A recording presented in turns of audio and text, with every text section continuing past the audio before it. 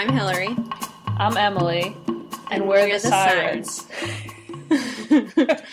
So today we are talking about the movie Gone with the Wind. This is actually the first of two parts, right? We're going to divide it into the two parts of the movie. Yes, because there's too much in this 4-hour movie for us to discuss in one episode.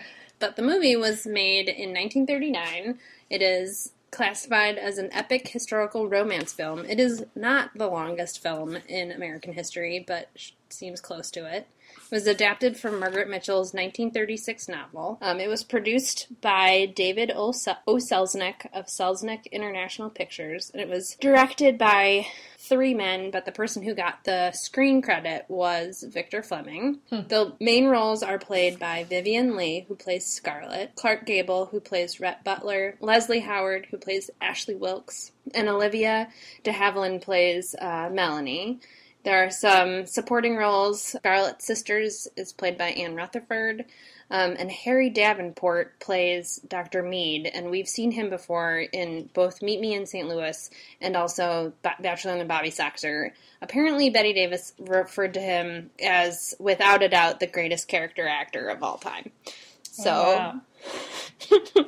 And then Hattie McDaniel played the role of Mammy, and she became the first African-American to win an Academy Award for that role. In July 1936, just a month after the book was published, David Selznick bought the rights to the book to make it into a film for $50,000. The music was composed by Max Steiner, who later went on to compose the music for Now Voyager, Casablanca, and The Treasure of the Sierra Madre, among many other movies. The budget for the movie was $3.85 million. Wow. And since then has made more than 10 times that at the box office. And like we said, it is 220 minutes long and includes an overture, an intermission, and also exit music.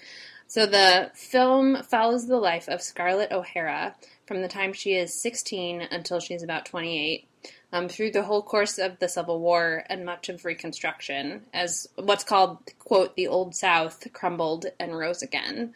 I guess, despite the Yankees. At the beginning, the scalawags. And the scalawags, yeah, and the carpetbaggers. So, at the beginning of the film, she has, we already know that she has fallen in love with a neighboring gentleman named Ashley Wilkes. And the movie opens just before the declaration of war, which, right before Ashley goes off to war, he marries his cousin Melanie.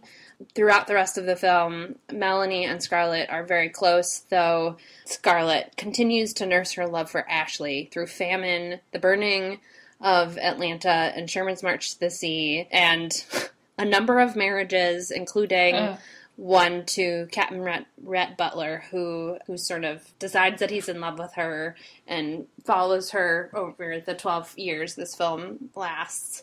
I mean, the film only lasts 4 hours. It just seems like it lasts 12 years. And, so, she's marrying all these men, including Rhett Butler, with whom she has an interesting marriage, but that doesn't happen until the second act of the movie. Yeah, it's going to be hard to differentiate, but I will try to refrain from talking about their marriage because I'll probably just be screaming the whole time. We have other things to scream about in the first Yeah, there's part. Take your pick of offensive, bigoted themes. We have all of them. Yeah, we pretty much do have all of them.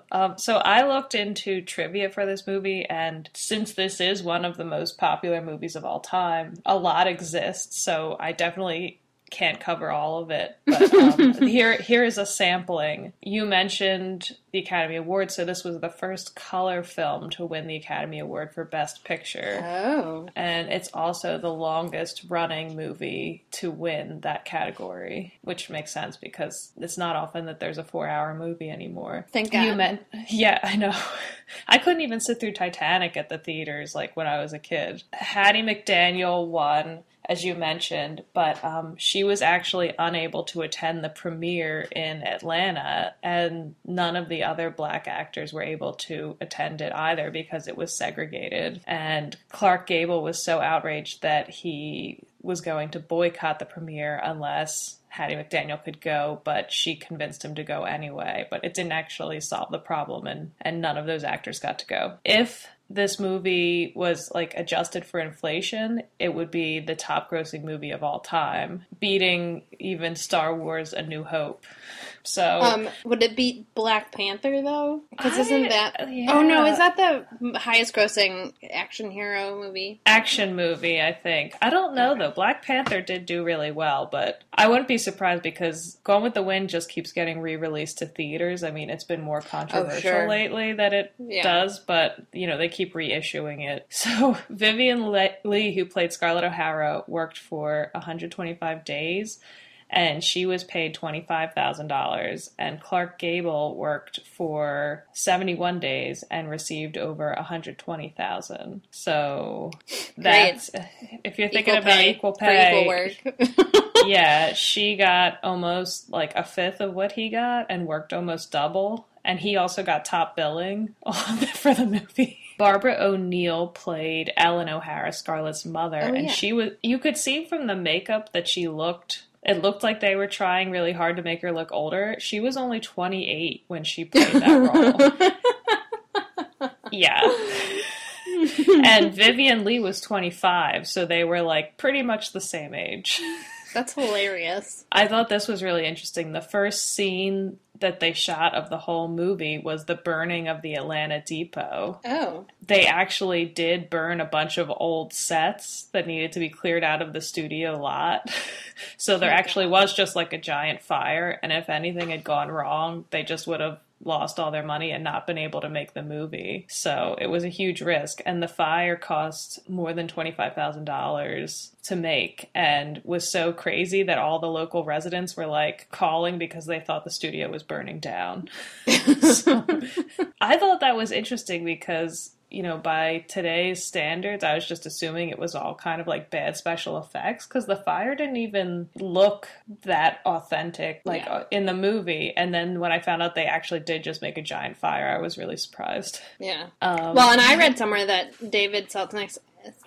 Selznick actually operated all of the controls for the explosives to burn down everything, which seems like an odd thing for a producer to do, but I guess if you're bankrolling it, you get to do whatever you want. Yeah, I guess he was like, it's my money, so... So I'm gonna burn it down. Another thing that came up a bunch of times in the trivia was kind of that, like, all the main characters in this movie, the actors hated playing them. Like, a lot of the actors, even though this is the role that they're most known for, really hated their parts in this movie. Clark Gable hated it. He said it was a woman's picture. Yeah, that's what I think of too. Yeah. The actor who played Ashley disliked his costumes and thought he was too old for the role. The actor who played Charles, Scarlett's first husband, was actually like a super macho guy and hated playing such a weak person. So it's another one of those cases where people didn't even seem that into the movie, and yet they were all like so perfectly cast, and now that's what they're famous for. Yeah. Vivian Lee said that she hated kissing Clark Gable because he had terrible breath, which was supposed to be caused by his false teeth. Because he lost all his teeth because he, like, smoked like a maniac. But then I did find something, and I don't know if this is true or not, but that one of the set workers saw that Clark Gable would eat garlic before his kissing scenes with Vivian just to make her mad. Oh my god. And I had heard that they didn't get along very well, and that, you know, they didn't enjoy working together. So that kind of supports that. Yeah. So you talked about, like, the change in directors, and George Cukor was the first one, and he had, like, prepared for this movie for 2 years and done a bunch of work, and he had worked closely with a lot of the lead actors, and then Selznick fired him, and it said that it was partially because Cooker was gay, and Selznick thought he would be unable to direct the love scenes. He replaced him with Victor Fleming, who was like a total macho, like guy's guy. And that caused tension on set because Vivien Leigh and Olivia de Havilland both really liked working with Cooker, and they actually sort of kept working with him on the side with like some acting coaching and stuff. But it did seem like Victor Fleming didn't really respect the movie or like care about it as art because he thought it was like the same as Clark Gable. Oh, it's just like a chick flick. Yeah. Vivien Leigh, I know. I think a couple scenes that Cooker filmed actually made it into the movie, but it wasn't much. And Vivien Leigh hated him, and just to troll him, she brought the novel of Gone with the Wind to set every day, like to be like, basically like, this is more intellectual than you're making it out to be, and also you're unintelligent. Oh my God. I thought that was great. So Vivien Leigh actually had fourth billing for this movie. So it was Clark Gable, then Leslie Howard, then Olivia de Havilland, and then Vivien Leigh.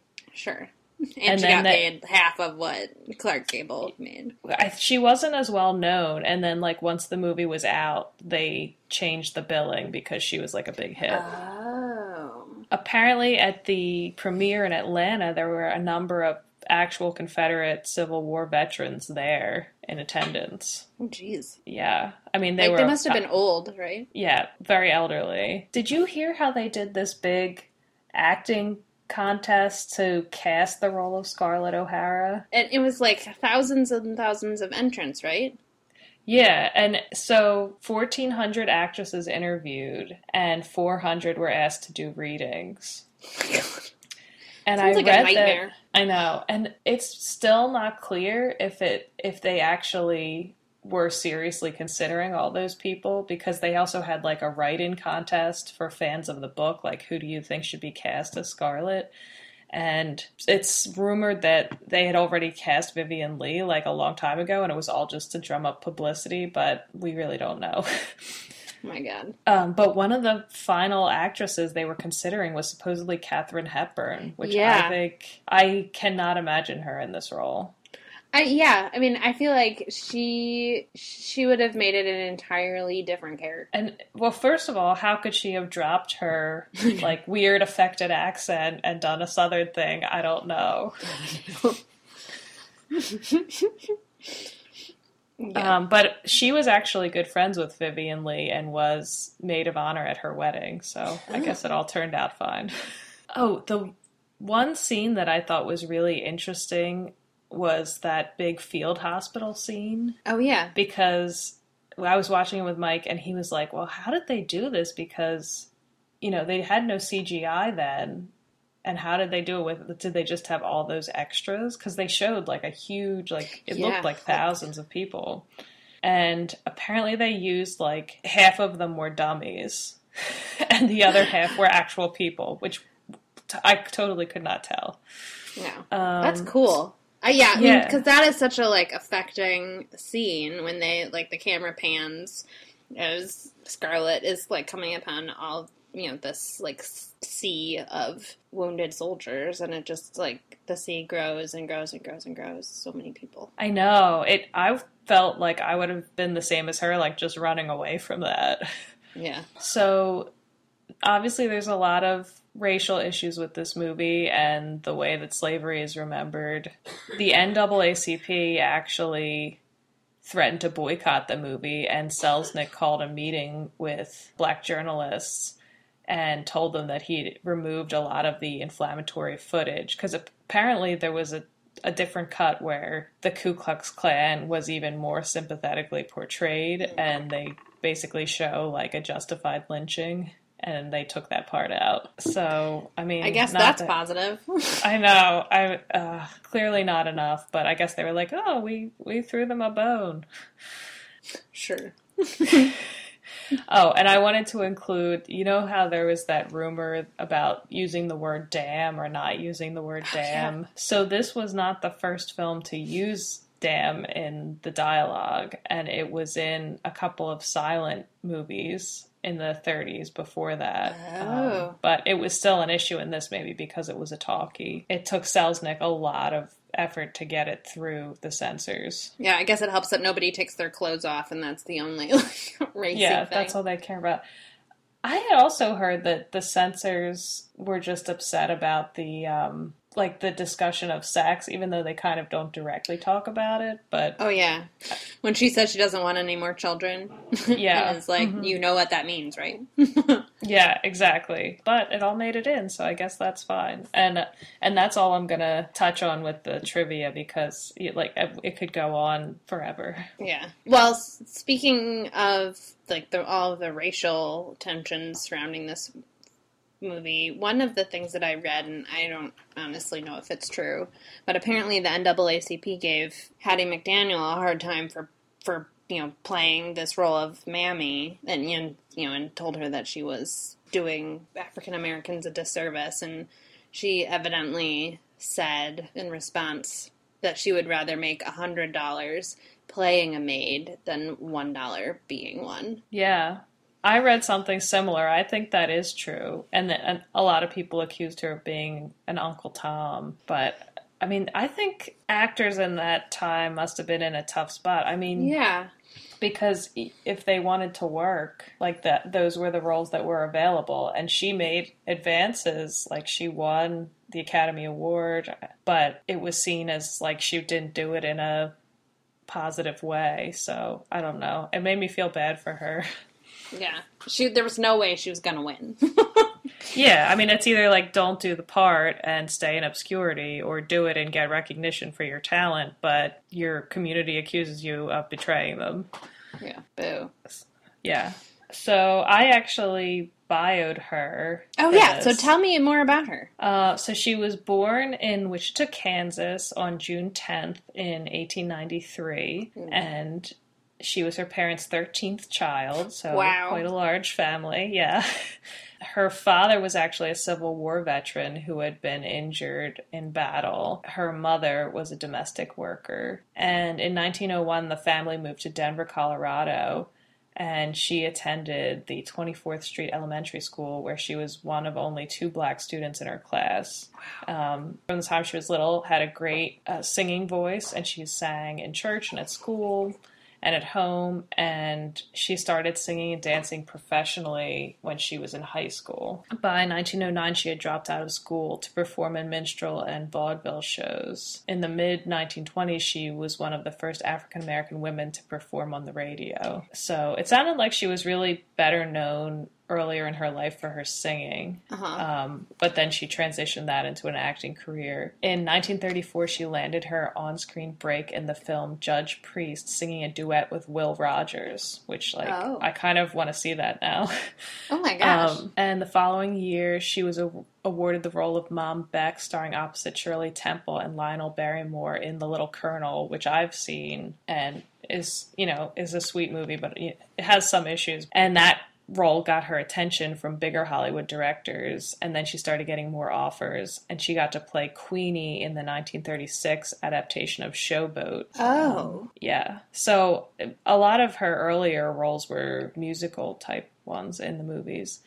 And then in 1939, she was in Gone with the Wind, which was seen by everyone, playing Mammy, the house servant of Scarlett O'Hara. And she was both the first African-American to be nominated for an Oscar and the first to win. But since she played Mom Beck in The Little Colonel, she was attacked. She was attacked not just for her role in Gone with the Wind, but for other movies that she was in as perpetuating a negative stereotype of her race. And she often played servants and slaves who were content to retain their role. But she pushed back against that criticism and said she had a right to play whatever role she wanted. So she died of cancer in Los Angeles on October 26th in 1952. and she was posthumously awarded 2 stars on the Hollywood Walk of Fame, and she was inducted into the Black Filmmakers Hall of Fame in 1975, and she was honored with a U.S. postage stamp in 2006, and I actually remember that. I was going to say, I remember that. So that's her. Trailblazer. It was interesting reading about her not long after we had done the episode with Sidney Poitier, because I was thinking about how, like, later in his career, he was criticized for not being revolutionary enough in his film roles and kind of like pushing for change in a soft way instead of embracing more like the Black Panther movement and such. And I was like, it's tough being a trailblazer if you're from a minority group. Yeah, there's just the challenge of choosing how you're gonna live your life. It's just not easy. Yeah. So, and who did you bio for this one? So I bioed Leslie Howard, who played Ashley Wilkes, the lifelong love of Scarlett O'Hara. For no reason at all. For no reason at all. So Leslie Howard Stainer was born in London. His father was a Hungarian Jewish immigrant, and his mother was English but had German Jewish ancestors. He went away to college at Dulwich College around the time of the First World War. His family anglicized its name to a different spelling so that it would, distance them a little bit from their German background. So instead of being spelled Steiner, it was then Stainer. But Howard's name remained Steiner in like all of his official documents, including his military record. So it was more a matter of just like publicly changing the spelling. He worked as a bank clerk after school and then enlisted in the army when the war broke out. But in 1917, he was diagnosed as being shell-shocked and was, discharged and advised to take up acting as therapy, as you do. He had made his first film in 1914, so, before he was discharged in the war, I guess, or I don't really know what the timeline of that was. He sort of became known as playing the perfect Englishman, this, like, slim, tall, sensitive, intellectual man that, he is very similar to the role that he played in Gone with the Wind, and it was a part that women would throw themselves at him about. His friend, David Niven, said that he was not really like that. He actually had the kind of distraught air that would make people want to mother him, but he was about as naive as General Motors. He had a busy little brain that was always going. In 1920, he finally changed his name permanently and legally so that his last name was Howard, taking on his stage name, Leslie Howard. His first sound movie was in 1930, the movie Outward Bound, which was an adaptation of the stage play that he had starred in as well. He continued to play this, classic Englishman role, and it's sort of that Englishman role is summed up in the role that he played in The Scarlet Pimpernel in 1934, which I read somewhere was, that he was a foppish member of society. Huh. So very, very, very perfect. So he's principally known, of course, for his role in Gone with the Wind, but he's also known for appearing in The Petrified Forest in 1936 and Pygmalion in 1938, which earned him an Academy Award for Best Actor. He was the one who insisted that Humphrey Bogart repeat his role that he had played on stage, the role of Duke Manty in The Petrified Forest. Later, like many years in the future, Humphrey Bogart and Lauren Bacall named their daughter after Leslie Howard. So when I was actually like Googling Leslie Howard to find, information about him, what came up first was Leslie Howard Bogart. So it's kind of sad and kind of a shock. The person who's named after him is more famous than he was. Yeah, or at least gets more hits in Google. She She, by the way, is a nurse, so she's not famous, or she's famous because of her parents. He actually preferred to play, be on the stage, and as he got more famous, he got pickier about what roles he would do, and usually only performed in about 2 films a year. So he's most famous for Gone with the Wind. The reason I know him is because he appeared in the movie Intermezzo, which was Ingrid Bergman's first American film in 1938. Oh. Well, of course you know him from that, then. That's my, touchdown. So Gone with the Wind was actually his last American film. When the war broke out, he returned to Great Britain to help with the war effort. He then, from then on, devoted all of his energy to help Britain win the war. He directed films, wrote articles, spoke on the radio, made a couple of documentaries, several with Noel Coward for BBC. And he was rumored to have been involved with British or Allied intelligence, which those rumors were only fanned into flames when he was killed in an airliner that was shot down by the German Luftwaffe over the Bay of Biscay in 1943. It was just a passenger. He was just a passenger on this plane. So he was a war casualty. But he was a war casualty, yeah. So in 1944, after his death, the British film industry voted him the second most popular star at the box office, which leads me to wonder, what do you have to do to be the first most popular star if he died during the war? So sort of a brave but untimely end for Leslie Howard. I don't think I've seen him in anything except for this, and I hate that character of Ashley Wilkes, so I've always kind of been like, I don't care for you. Yeah. Well, do you want to get into the movie? Yes. I guess I should give a little background about my relationship with this movie. Oh, yeah. Yes. Please tell me all about this. So, I've seen this movie a bunch of times, which I assume many people have, but most of them were when I was growing up. And this was my mom's favorite movie. And when I was researching it, I just found out that the Gone with the Wind superfans are called Windies. Have you heard about this? No. So I guess she was a Windy, and, she came up in a time when, even as, an older person, nobody really owned movies, but this was, the one movie that she owned, and when I would go over her house, she would be playing it, and when they re-released it in theaters, we went to see it together. I was asking my dad about it recently, because I was like, so, Mama was really into this movie, and I just rewatched it, and it was, super problematic in many, many ways. And what's the deal with that? And my dad said that he thinks it was the age she was when the movie came out. She was a really little girl. And so, it was probably one of her formative going to the movies experiences. And it is, a very impressive movie. So, yeah, she just loved it. But because, I grew up watching it with her, I looked at it very uncritically as a child, and I just thought it was romantic, and, this must be the history. And, right. Yeah. So, I hadn't rewatched it since I was, a teenager. And I remember as a teenager being like, oh, yeah, clearly this has issues. But watching it now was insane. It was hard to find very much redeeming about it.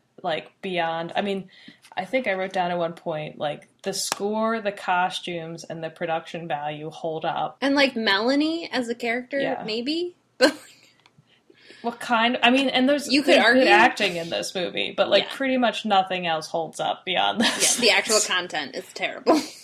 Yeah. So anyway, what about you? Had you seen this many times? I had seen it once. I think probably when I was in high school, I watched it. I remember going down into the basement, in my childhood home, where there was, a TV and my dad and I, sitting on the couch, and, he's the one who showed me all of the, the old movies that I knew growing up and introduced me to all of them, and at some point we decided it was time to watch Gone with the Wind, and I just remember, sitting in the basement for 4 hours watching the movie, on the TV down there, and, emerging from the basement, having been gone for a long time. I think I remember I've never read the book, and so when I saw the movie, I didn't know what was going to happen. I didn't really know what it was about. My dad was really good about not, giving me spoilers. He wouldn't tell me before I watched Casablanca how it ended. So he's a good, person to introduce me to movies. So I think I remember thinking, okay, I've seen this movie, I don't need to see it again. But watching it for the podcast, I think what I realized was that there's so much of the movie that I did not remember at all. I had no memory of most of the movie. So yeah, I mean, even having seen it a bunch when I was little, I remembered the first part way better than the second part. The second part, and it might be because it's, pretty, I mean, they're both upsetting, but, I don't know. I mean, less happens in terms of, historic things happening in the second part than in the first part, too. So I did read the book. I think that's what prompted me to rewatch it in high school. And this is usually, the one example I would come up with where I thought that the movie was better than the book. Mm-hmm. But now, I don't even know if I would I do think that in a way it is better than the book, and I can say that about almost no other books. I don't even know if I'd want to give that as an example anymore. Yeah. I mean, I think you're right that, the music was really effective, and the use of Technicolor was really effective, and the acting was, for the most part, really, they did a lot, given that they had 3 different directors and how many different screenwriters and, and didn't like their characters, didn't like each other. It seemed given all of that, it was, not unpleasant to watch, but, the content of it was unpleasant to watch. Yeah, it's true. Well, and they tightened up the story a little bit, I thought, in the movie compared to the book. Really? Yeah, I know, considering it's 4 hours, but, Scarlett, one thing that was a big change is that she had a kid with each of the earlier 2 husbands in the book, and so then they were characters. And I read when I was looking at the trivia that originally her first husband, Charles's son, was supposed to be in the movie, and they wrote him out. It'd be so complicated. I know. So, basically she, in the book, by the time she had Bonnie, that was her 3rd kid by a different husband. Yeah. Yeah. By the end of this, she's so young, and she has been through, well, I mean, we're getting ahead of ourselves because that's part 2, but yeah, even in the opening, she's what, 16? She's 16 when the movie begins, which, I don't know, I have only vague, thankfully, memories of being 16, but, the movie starts where she's 16, and there's this big barbecue at the neighbor's house, and she's, charming all of these men and boys to, have barbecue with her, or dance with her, and you're a kid. You're 16. Yeah. What do you mean you want to get married? I mean, which I know is anachronistic. It really did seem like she was kind of like a child in the beginning, in the way she was interacting with her sisters. They were pulling each other's hair. Yeah. Yeah, which I guess that is kind of typical of, 16-year-old behavior, that, in one moment you're, flirting with boys and you think you want to get married and think it's time for you to get married, and then in another moment you're, teasing your sisters. Yeah. Great. I thought it was hilarious how all the men were fighting over, who got to go get her food for her. Yeah. That has never happened to me. Life goals, hell. Yeah. At one point, I love that Hattie McDaniel's character says, if you're old enough to go to parties, you're old enough to act like ladies. Which I was like, yes, that is a good, That's a good, like, life lesson or life motto or whatever. If you're old enough to do this fun thing, you're old enough to not be a jerk. Yeah, not that she ever got there. No. I thought it was striking, like, especially you could see in that party scene just how, like, horribly restrictive the clothing was. And, like, her getting in that tiny little corset. And at one point she, like, is running away. Mm-hmm. And she's in that giant, like, hoop skirt. And I just thought, like, how are you running in that? Well, she has an 18.5-inch waist, so... Oh my gosh. What did you think of the dynamics between the two households, 12 Oaks and Tara? I feel the only theme that I thought was, like, somewhat compelling in this was the way that she was devoted to the land, and, like, her father kind of taught her about that. Yeah. And in the book, they made it a bit more explicit than in the movie, but the fact that her father was an Irish immigrant, actually, they tried to act in the book like, oh yeah, we're discriminated too because he's Irish, you know. Yeah. But white people have it bad too. Oh my gosh, people still use that argument. I thought that, in a way, her father gave her a lot of qualities that made her a survivor in this movie, like the love of the land and the tenacity and the adaptability that a lot of the other people didn't have because they had just been, like, really soft for generations. At Tara, like, the opening scene of the movie is slaves working in the field. Yeah, which is kind of chilling. Yeah, like, and it almost seemed like if it had been a different film, it could have been, like, a subversive opening scene, but it was just kind of like, look how idyllic. People are working in the field. Yeah. Although, I did count, in the first 6 minutes of this movie, before that scene, are titles. 6 minutes of opening credits. Yeah. Partly why this movie is 4 hours long. But I guess it's good that they, like, set the tone of, like, we're going to talk about the Old South, and this is what the Old South is based on. You know, it's based on unpaid labor. Yeah, I mean, it was pretty upfront about it, but they never really addressed it as, like, slavery as an institution. It was just kind of like, oh, it's there. And then the only slaves who really have speaking parts are slaves who are loyal to the family and, even after the war is over, stay around. That wasn't really great. And then I thought it was super disturbing in the scene at 12 Oaks when all the women go to take a nap and they just have, like, a small black girl fanning them. With a peacock feather? Yeah. I was like, oh god, could this be any more horrible? But they're all just like, yes, this is what we do. We all take a nap in the middle of the afternoon and our slave girls fan us. Oh, yeah. I mean, it probably was really like that. And like, it was probably the good moments.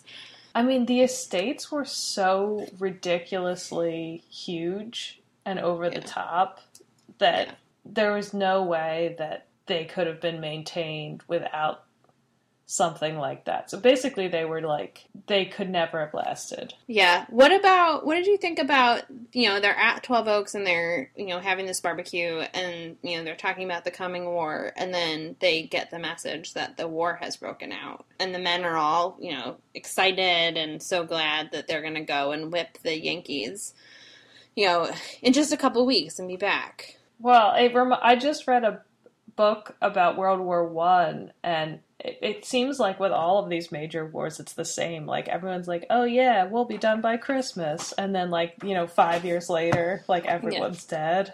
Yeah. So it seems pretty short-sighted. Yeah. And Rhett points out that, like, they have no means of production. Yeah. Right.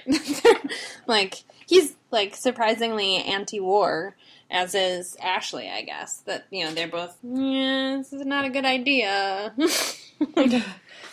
Well, that whole party scene, it seemed like the whole purpose of it, in terms of the movie, was to set up, like, this is the genteel Old South. This is what we're fighting for. Like, look at how fabulous this is. But there were only, like, probably 20 families who actually got to experience that. Right. It You know, wasn't like everybody in the South lived at a place like Tara. No, like that was, if that's what you're fighting for, it's like a really small percentage of people in the South who are actually living that life. And it also kind of seemed like, you know, disturbingly idle. Yeah. Nobody had anything to do ever except like flirt with each other and like go riding, basically. Yeah, they don't need, they're rich, they don't need to do any work. Yeah, I wrote about the Mammy character, and it comes up in the second part too, that like she basically runs the whole household, and she does the parenting of Scarlett. And I thought it was interesting that when, you know, Scarlett goes back to Tara and she wants her mother, I was kind of like, your mother wasn't really as big of an influence in, like, Mammy is a bigger role in this movie in terms of a parent figure than either of Scarlett's real parents. Although, because she has Mammy to, like, be the stern one and be the one who's actually, like, the disciplinarian and making sure that she's doing the right thing, that means that, you know, her parents are just these lovely, nice people who have never said a mean word to her. Because they don't have to, because they have a slave to do it. Yeah, so she has to be the disciplinarian, too. Yeah.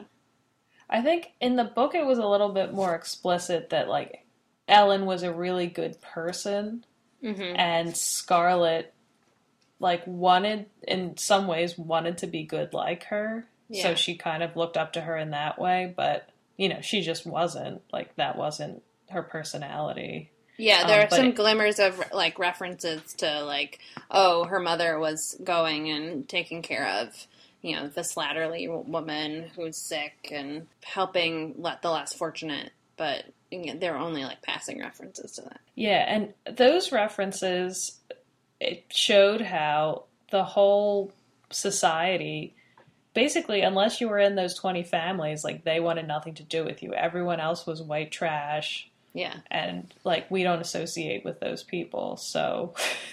Yeah. It's very limiting, like, very limited society there. So the war breaks out, and Scarlett, like, marries her first husband in order to, like, prove to Ashley that she doesn't actually love him.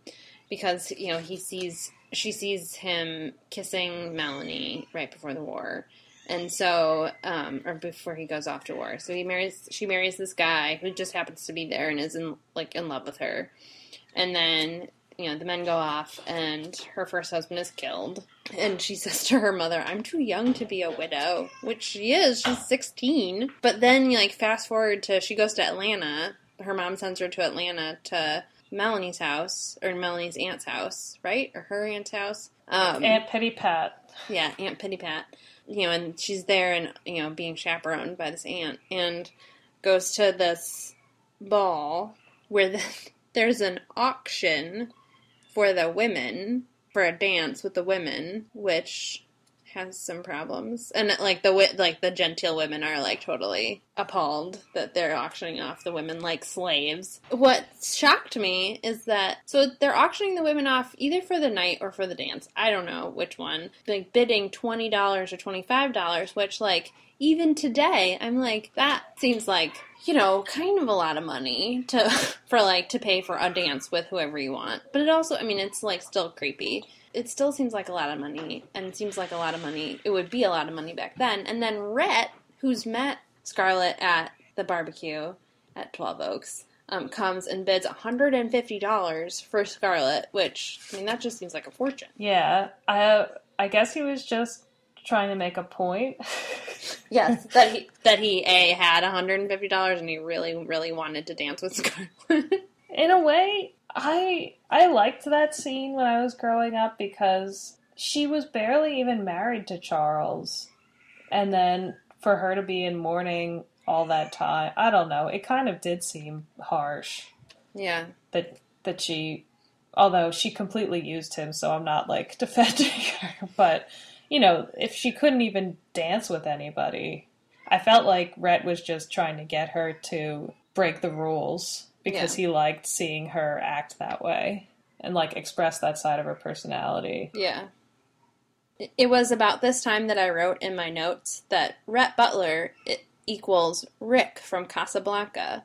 Because I've seen Casablanca many times. And just that he's mad at the idea of, like, the waste of living in the past, so he thinks that the other Southerners are just, like, wasting their time by thinking that they can make the Old South rise again. And he's, like, willing to work with whoever will, pay him the money, and has sort of a surprising pro-underdog, or he wants to do the right thing even though he's a total asshole. Yeah, he is. I mean, watching it this time, I was just like, I can't believe that I used to think Rhett was, like, a romantic figure. I really found nothing redeeming about him. I know. He is a little bit more appealing in part one, because he hasn't really done anything awful yet, but he does humiliate Scarlett a lot, or, like, puts her in bad positions. I didn't really care for that. Yeah, he puts her in places where then she responds, and then he can say, like, oh, I love this fiery side of you. It's like, well, she only has this fiery side because you keep being a jerk to her. Yeah. I mean, she's also kind of a jerk, but... So, when I was growing up, I found the Melanie character super annoying because I thought she was, like, insipid and a total pushover. Watching it this time, I thought she seemed like one of the only decent people in the whole movie, although, I mean, she does follow, like, a very specific moral code that doesn't really, like, check out, but she is true to it, her version of being a good Christian and, like, accepting people and stuff, but she still is, like, buying into a lot of these, like, terrible institutions of the Old South. Yeah, she's kind in some ways, but, short-sighted in others. With her being so sickly and everything, I wrote that it's because her whole family has been inbred for generations. Because the Wilkes always marry their cousins. That's right, I forgot about that. They needed a little diversity in their gene pool. They did. I really found Rhett was I think Rhett is attractive. I mean, Clark Gable is attractive physically, but I thought his character was a jerk, but I have never understood why Scarlett would have liked Ashley. And I remember reading that some viewers thought that he was, like, a great crush. Like, people would crush on him for years. Like, the Ashley character. And I was like, I do not understand this. Not only is he, like, leading on one person while married to another person, but he's kind of weak. Like, he's a weak person. Well, and he doesn't seem... This is, like, also going to the second part, but he's, like... Not only is he not weak, but he's not smart. He has no redeeming qualities. I mean, he seems like the classic, to the manor born, I only know how to follow this certain social more, how I'm supposed to live as a gentleman, and even if I want to do something different, I can't because this is the way that I was taught to be. He didn't even have much personality. I didn't get it. I mean, it seemed like the only reason Scarlett liked him was because, like, he was the one guy that she couldn't get. Yeah. Yeah, the only one who wasn't fawning over her, and so that was the one that she wanted. Yeah, so, and then, of course, even though he married someone else, she was like, I'll just keep him close by, just in case. Just in case. Yeah, so then the war happens, and Scarlett is a nurse in Atlanta, and there's that scene that you mentioned, the field hospital, with this, like, sort of sweeping scene of, hundreds of dying men, thousands of dying men. Scarlett is in Atlanta, but she's sort of determined to get back to Tara, right? Mm-hmm. And she runs out of the hospital after she's supposed to help with this amputation, which, like, everything I've ever learned about Civil War medicine, I agree with her. Yeah, that scene haunted me when I was a kid. Like, I specifically remember the line where the guy is yelling, "Don't cut," like, really disturbing me, and me being scared, like, going to bed at night because of it. Don't cut. Yeah, I mean, it's terrifying. So then she runs out into the street, and where, like, people are fleeing Atlanta because, the Yankees are coming. Throngs of people, and she happens to run into her family's slaves. And then she happens to run into Rhett, which, like, there's a lot of coincidence in this movie. That's true. And so she's gonna, like, go home with Rhett, her aunt who's going to Tara, or getting out of town at least. But then she has Dr. Mead, this, like, old guy, who is the same old guy for the, like, 12 years that this movie covers. Why isn't he dead by the end of this movie? I know, why isn't he dead? That's a key question I have. So then he like convinces her not to leave, that she has to stay and help Melanie have her baby and care for the baby. And of course Ashley came back at some point on leave and made Scarlett promise to take care of Melanie. So now she's promised the man that she thinks she loves, to take care of his wife. And then of course Melanie goes into labor right as the Yankees are marching into Atlanta, which yeah, of course she does. Well, and one of the depictions that really bothered me, like even more than all the other stuff that's upsetting in this movie, was that of Prissy and how oh yeah, she's just such a stereotype of like, this imbecile girl who lies and like dawdles and is totally unhelpful. I felt really bad for that character, and also like, why did they have to have that? And there's a lot of instances where the slaves are the butts of the jokes in the movie that really bothered me. Yeah, it wasn't great. No. So after Melanie has the baby and Scarlett helps her despite having, like, in this movie, like, she had never given birth at this point. Right.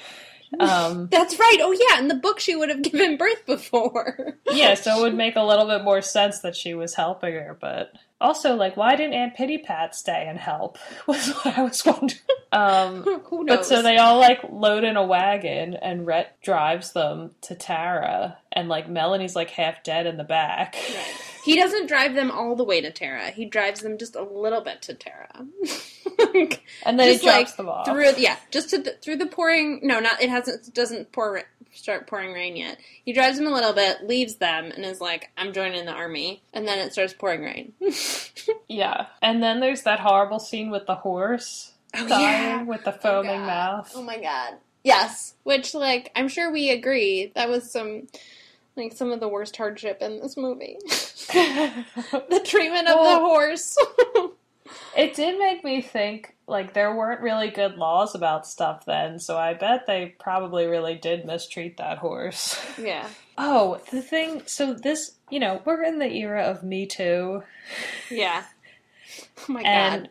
Just Yeah, say what you're gonna say. Oh my god.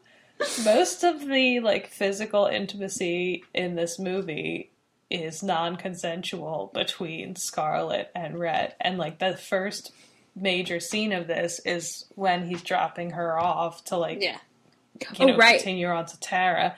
And he just grabs her and, like, forces kisses on her. And, like, that happens several times in this movie. And every time it is clearly against her will. Yeah. But it's played like it's romantic. Like, the cues around it are that the audience is supposed to see it as romantic. Right. Yes, it's supposed to be this, like, wonderful thing. Beautiful, wonderful. He's so passionate about her that he has to just kiss her. Yeah. Yeah. Also, I know he wanted to go off and, like, join the army or whatever, but to leave someone alone with, like, a sick person who's just given birth and a baby, I think you've just, like, gone the rest of the way and been like, all right, I'm going to double back now and, like... Yeah. I'm going to leave you now. Yeah, like, what's the point of bringing them, like, half the way there and then Scarlett says she's helpless, and Rhett's like, yeah, haven't helped the Yankees if they ever capture you. Which, like, is that a compliment or is that a dig? Yeah. Yeah, a lot of the time it seems like he's just making fun of her, but he also claims like he's so in love with her spirit. Yeah. Yeah. Not a fan of the romance. So she gets back to the house, and most of the other plantations in the area, the great houses, have been burned down.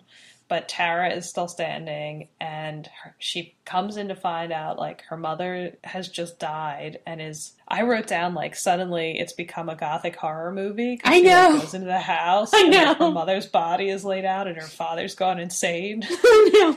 I know. It's like, what is happening in this movie? And basically she becomes the head of the family. So there's one generous reading you can do of this movie, and we can talk more about it like with part 2 as well, but that reading is that sort of a feminist Scarlett she's a leader, she does what she needs to do to survive, she adapts, and she like takes care of the people through any means that she has. Yeah. None of this, I mean, that I don't think that reading works, but I could see people making that argument of like, look, she's a strong woman, and no, she's not like a good person, but she's pragmatic. Yeah. And maybe she grows over the course of, having to deal with the hardship. Yeah. I mean, I don't agree with the turn she takes of becoming not becoming. I mean, she's basically selfish the whole time. Yeah. But you could see that when someone goes through something like that, where like they lose everything, like they lose their family, they lose their livelihood, and literally starving, that they would be like, all right, well, I never want to feel this way again, and I will use whatever means necessary to ensure that happens, which is pretty much what she does. Yeah. Yeah. So, did you like the "with God as my witness" moment? So speaking of my parents, I don't know how many times my dad has seen this movie, but my mother refuses, and has refused throughout my life, to watch what she refers to as black and white movies. And of course, like, Gone with the Wind is in color, but she's talking about any movie made before, like, 1980, let's say. And so I watched this movie, the whole thing, this weekend, and then I was talking to my parents on Sunday, and my mom says, like, as I'm talking to her, she's like, as God is my witness, I'll never be hungry again. And, like, which I think is just proof of how, like, pervasive, like, some of the lines in this movie are. That, like, my mother, who I'm sure has never seen this movie, she knew that was a dramatic line. Yeah. Oh, yeah. And we have as a clip in our podcast, the "Tomorrow is Another Day." Oh, yeah. I also have used the line, like, how she's always saying, I'll think about that tomorrow. Yeah. Like, I've said that, like, I'll think about that tomorrow at Tara. Yes. So fiddle-dee-dee. So yeah. Overall, like, what did the first part of the movie work for you at all, or was it just totally like, I hate every second of this? I was curious because I couldn't remember what happened in the second part. I was curious to see what was going to happen. Okay, we've had 2 hours of movie. This is a good stopping point. What's going to happen in the second half? Obviously, there was much more to come, but what's going to happen? Yeah, I thought it was interesting in a way that it's the Civil War. It's a perspective on the Civil War, but they don't actually show any battles. It's a home front perspective on it, not like a soldier's perspective. Which sort of makes...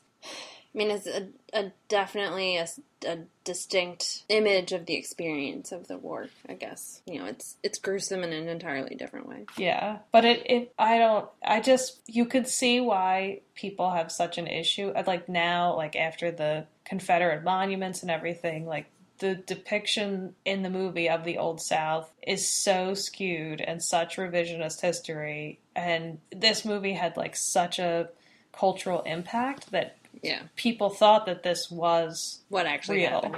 Yeah, that like this was the truth of what the Civil War was like and what was lost. And Margaret Mitchell, who wrote the book, like wasn't even from that time period. Yeah. Well, and she like did a lot of research, and there was a historian credited in the film credits in this movie, but they were also like they were of their own time. And, they were of the 1930s where, they had a different context that was also predisposed to think that the South before, during, and after the Civil War were, good, and worth saving. Yeah, I mean, basically, the whole movie as a whole is just about, like, a society that is no longer functional and dies. Yeah, great. On that note. Well, we'll pick up with part 2, in which I think we will focus more on gender. Yes. And then we'll talk more about the costumes and all of the usual stuff, too. Oh, yeah, and the social justice or lack thereof. Right. and whether or not this film passes the Bechdel test. May it please the court, I submit that my entire line of defense is based on the proposition that persons of the female sex should be dealt with before the law as the equals of persons of the male sex. Follow the Screen Sirens on Twitter @the Screen Sirens. And leave us a review on iTunes or SoundCloud to help other people find us. Thanks for listening. After all, tomorrow is another day.